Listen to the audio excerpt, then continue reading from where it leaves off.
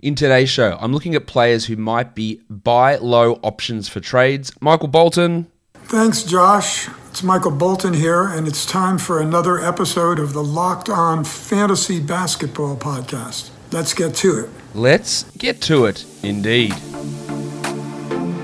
You are Locked On Fantasy Basketball, your daily fantasy basketball podcast, part of the Locked On Podcast Network.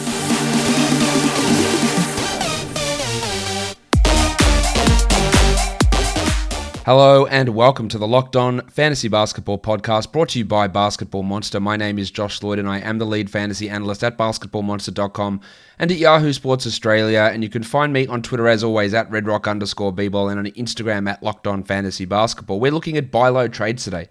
Remember, these aren't players that you just go out and acquire at any cost. These are guys that you look to see if their fantasy manager is panicking, to see if they're willing to sell low, which is always a grave mistake, and then seeing if you can take advantage of that. It doesn't mean just going and acquiring these guys because it might not work out in your favor.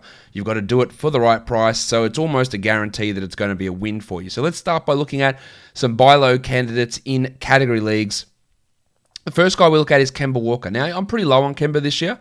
As I've said, I wouldn't have drafted him inside the top 90. I think I wouldn't have taken him probably inside the top 100, to be honest. I was worried about the back-to-backs, how many games he was going to miss. And so far, I think those fears have been pretty well-founded. He came back mid-January. He's sitting out back-to-backs. He's going to have a minutes limit for bulk of the season. Probably sit out back-to-backs all season. That's a real worry.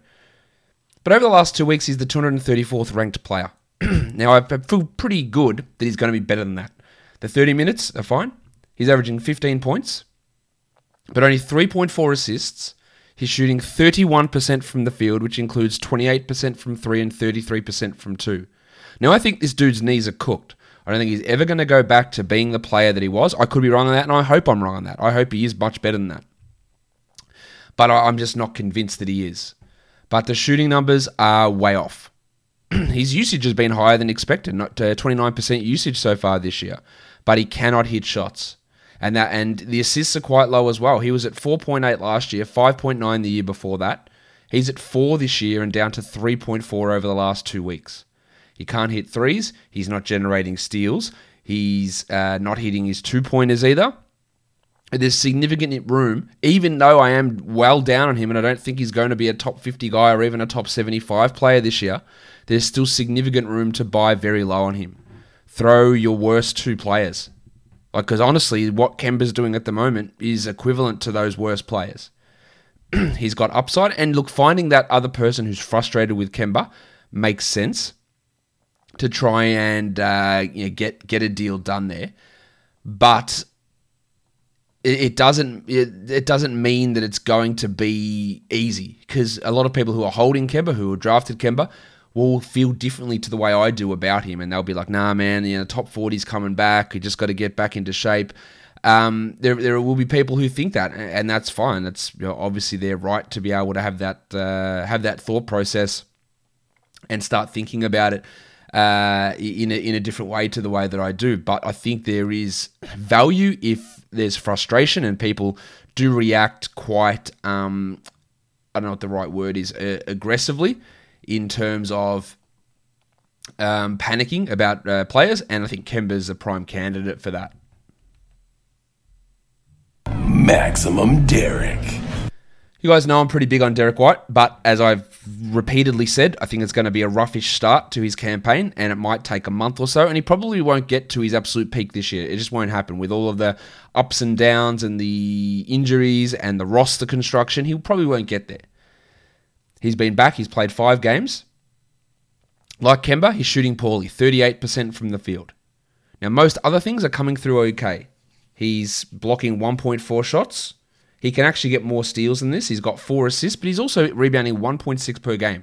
There's a lot of things here where if you just looked at the ranking of Derek White, you go, Josh, you and this bloke, get a room. And I guess the reason that I always push back because I think Derek White is good is because so many people think that he's terrible. And I don't think that he's an all-star level player. I don't think he's anywhere near that. But I think that he is better than what it gets bandied about. He's averaging 11, 1.6, and 4 with 1.4 blocks. Now, his 1.4 blocks are really saving his value at this point. You can get him for a pretty cheap price, I think, in a trade if people are unconvinced by the start. Bloody Josh Lloyd dicking me around again. What's he know? This is like bloody Yusuf Nurkic, Derek White shithouse. Because there'll be people who think that. There'll be people who say that. Ignoring the fact that I said it would be a rough start for Derek White, for sure. But he will push up to 30 minutes. He will shoot better than this. He will get more steals than this. And he will definitely get more rebounds than this. And we'll see those numbers start to push up. So this is an opportunity to buy at a very low spot for Derek White. Mikal Bridges of the Phoenix Suns. Bridges was on this show last week, and he hasn't really improved that much. 138th over the last 2 weeks. Why is he down so far? He's had 4 steals only in his last 7 games. Last year, he was going at like 1.5 steals per game. He was at 1.5 the year before that as well. He just cannot get steals this year. He's blocking shots very well. The scoring and usage has been an increase, up from 12 to 16% usage. But especially the last 2 weeks, his shooting is off. His true shooting is down at 50, when for the season it's at 61. He's hitting just 43% of his shots, which includes 16% from 3. There is your absolute red flag, blaring siren. What is going on with the most of his numbers? It is that 16% from 3. Now, you know the law of averages, and if you don't, go and look it up. You know he will not continue to be a 5 of 31 shooter over his last 7 games from deep. He's just as likely to be 16 of 31 over his next 7 games. There is, at some point, steals are going to come, I think. At some point they're going to come, and the shooting's going to come back around. And instead of hitting 0.7 threes, he'll hit 2 threes. And that's an extra 4 points per game. His percentage comes up. He's averaging 16, 5, and 3, hopefully with 1.5 steals and a block on 49 and 87%. And the top 50 looks pretty exciting for you. Good opportunity to buy low on Mikal Bridges. Been talking about Ja Morant as a buy low on the Daily Show quite a bit. And I have worries about Morant because, as I've said multiple times, people coming back from severe ankle injuries often aren't right for the whole season. And since Morant has returned, he's the 103rd ranked player. There were plenty of people giving me shit after the first 2 games of this year. Man, you didn't have Ja Morant as a top 20 player. This dude, stick to being Australian, man. You don't know basketball. And he was awesome to begin this season. 44-9, 28-7. And then since coming back, he hasn't hit 20 points once. The usage has been down, and he looks more like the player that he was last year, which was great, but not top 50. In fact, he's worse than the player he was last year. Now, I don't think that he's that top 20 player, as I obviously said at the beginning of the season, and I'm saying it again now. He lacks too much in three-point volume. He lacks too much in steal volume. His free throws are too subpar. He's averaging 76% from the line since returning, and 23% from 3. That will come up. To be that guy. But he's going to be better than what he is. 26% usage only, I think that jumps up. I think the percentage jumps up. He was a 48% shooter last year. He's been 44 since returning, including that 23% from 3. And the assist numbers aren't that spectacular either. Just 7.6, which is fine, but you'd hope 8.5, 8.9 sort of range for Morant. He can be that top 50 guy. And at the moment, he's 103rd since returning, 118th over the last 2 weeks. So plenty of scope for you to buy low on Morant. Don't buy low as him being a top 20 player. Do not do that. That's not buying low. That's buying foolishly. Buy him if someone wants to sell as, if someone wants to value him as a top 80 player. Send your top 80 guys out there. And again, I'm not going out and giving specific names. It's just not how trades work, and it's very specific, and I want you guys also to do some of the work yourself. I'm giving you sort of ranges of guys to have a look at. I'll throw one name out there that you could throw out. Yeah, if I could trade Victor Oladipo to get Ja Morant back, I would do it in a heartbeat. If I could throw Jordan Clarkson, I'd do that in a heartbeat. Brook Lopez, Robert Covington, Harrison Barnes. These are all guys in the that I've got projected in the 70 to 85 range. Jamal Murray, I'd do that. Derek White, of course, I would do that. Get Ja Morant back there, no problem. Just have a look. Jaylen Brown. Now, we talked about regression coming for Jaylen. because I just didn't believe he'd be able to maintain the level of shooting. He's at 52% from the field over the course of the season, and over the last 2 weeks, he's now the 73rd ranked player. The usage has dropped, which was to be expected when Kemba returned, and the efficiency has also come down. He's true shooting just 55% over the last 5 games, and his last 2 games have been worse with a field goal percentage under 40. Now he is out with that knee problem at the moment. He could be returning pretty soon. But yeah, the numbers have definitely dropped off here for Jalen in that efficiency, which was actually insane. His mid-range 2-point shooting was like very close to the top of the league. He was hitting threes at over 42%, which was probably going to come down. And we've seen that start to come down. And he is 73rd now over that last 2 weeks. And if he ended up as the 50th or 60th ranked player from here on out, I don't think that's a disappointment from Brown. He's not a high rebound, high assist, or high steal player. He's not the greatest free throw player. And he started out the year fantastically with a very, very high field goal percentage. But if that falls away and the usage goes down from 31, 32, 33% where it was sitting down to 28, then you're going to lose 20, 30, 40 ranking spots pretty quickly. And I think that's probably what's happened with him. But also, the last week and the last 2 weeks where he's outside the top 70, I'm not sure that is a accurate representation. I think we look at him as a top 50 player. So look to trade a top 70 guy, a top 60 guy, but don't look at Brown as a top 20 player moving forward. That will get you into issues. If you say, wow, look at that, I think he's going to be the 18th best player moving forward, and I just traded a top 30 guy, I don't think that's a win for you. That's not a buy low. You want to be throwing a top 50 guy minimum, or maximum probably. I don't know how best to phrase that, but that's the sort of player I think you want to throw to get a Jaylen Brown back in a deal. Devin Booker, Devin Booker for Jaylen Brown, I'd do it. Brandon Ingram, I'd probably do that as well. Although Ingram is the 30th ranked player this season, so maybe not. De'Aaron Fox is on a hot streak at the moment. Maybe you could do that deal for Jalen, but it is very dependent on where you see Jalen's value as we move forward.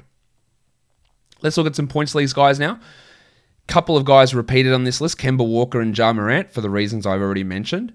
But let's look at Kobe White, who is struggling. Now, he hasn't had the greatest season overall, but he is still the 94th ranked player in points leagues. But over the last 2 weeks, he slid outside the top 135, averaging just 23 points in Yahoo's default scoring. The minutes are down, the scoring is down. He's never going to get you steals and blocks. His assists are down by over a full assist per game, and he's down over a full rebound per game. And playing only 31 minutes. I'm not the biggest long-term Kobe White fan, but I think that if someone wants to drop him, you'd add him. But if someone wants to accept him for your 2 worst players in a trade, I would do that. There is some whisper that they're going to limit his minutes to play more Thomas Satoransky. I don't fully buy that, but I am at least taking that notion on board and considering that. But I still have relative confidence that he'll continue to play his 32, 33 minutes and be quite a useful fantasy player and improve back to the 27 to 28 fantasy point type zone. Rowan Barrett Jr., another guy on this list who is the 107th player over the last 2 weeks and was benched by Tom Thibodeau in the last game, and over the last 4 games, he's 165th, averaging just 21 fantasy points. Now, we know he's a better fantasy points player than category league player, but his steals, he hasn't blocked a shot in 2 weeks. He's averaging under a steal per game, under 2.5 assists per game, under 5 rebounds per game, and the minutes have gone down from where it was like 38 a game. He's only playing 32 a game over the last 7. He is not playing well at all at the moment. In fact, in the last 5 games, he hasn't hit 35 minutes yet. And that's part of the appeal of RJ Barrett was he was just getting bludgeoned with minutes. So I'm a little worried about it, but I'd be viewing him more as a top 90 player, not that guy who's outside the top 150 over the last week. So you've got a little bit of room, a little bit of wiggle room in there for Barrett to try and get some value in a deal for him. But it is a little bit concerning the direction that Thibodeau is taking those minutes at the moment. And I don't think that's something to completely ignore. But there is still some value. And then lastly, where's the button? Percentages. Yep. Kristaps Porzingis. He is the 50th ranked player so far this season. He's averaging just 30 minutes a night, 19 points, 8 rebounds, 1.5 blocks. Last year, he averaged 41 fantasy points. He's at 35 this year. Do I think he can get back to last year? Like, why the hell not? Why can't he be a 40-point per game player? So that's the argument to me. Like, why can't he? He played only 32 minutes a night last year, had a 28% usage. He's at 28% this year. His blocks aren't at the same level. I think they'll come back. His scoring is a bit down. His efficiency is a bit down. His steals are way down. Not a good steals guy, but 0.3 to 0.7 is a big difference. And I just think he's just going to be better. I would view him as a top 30 player moving forward. And he's the 50th ranked guy at the moment. So throw someone in that 40 to 60 type range and see if people are frustrated. Find the people who are frustrated with the modern NBA, with the players that bomb threes, who love Charles Barkley and Shaq. Yeah, why doesn't he take him into the post? Find those people in your league. See if they've got Porzingis on their team. They probably won't, but fine if they do. And get him at a bargain price. Because I think he'll be much better than what he is. We've already started to see it improve. 39th over the last week, averaging almost 40 fantasy points there in his last 4 games. It's starting to trend up.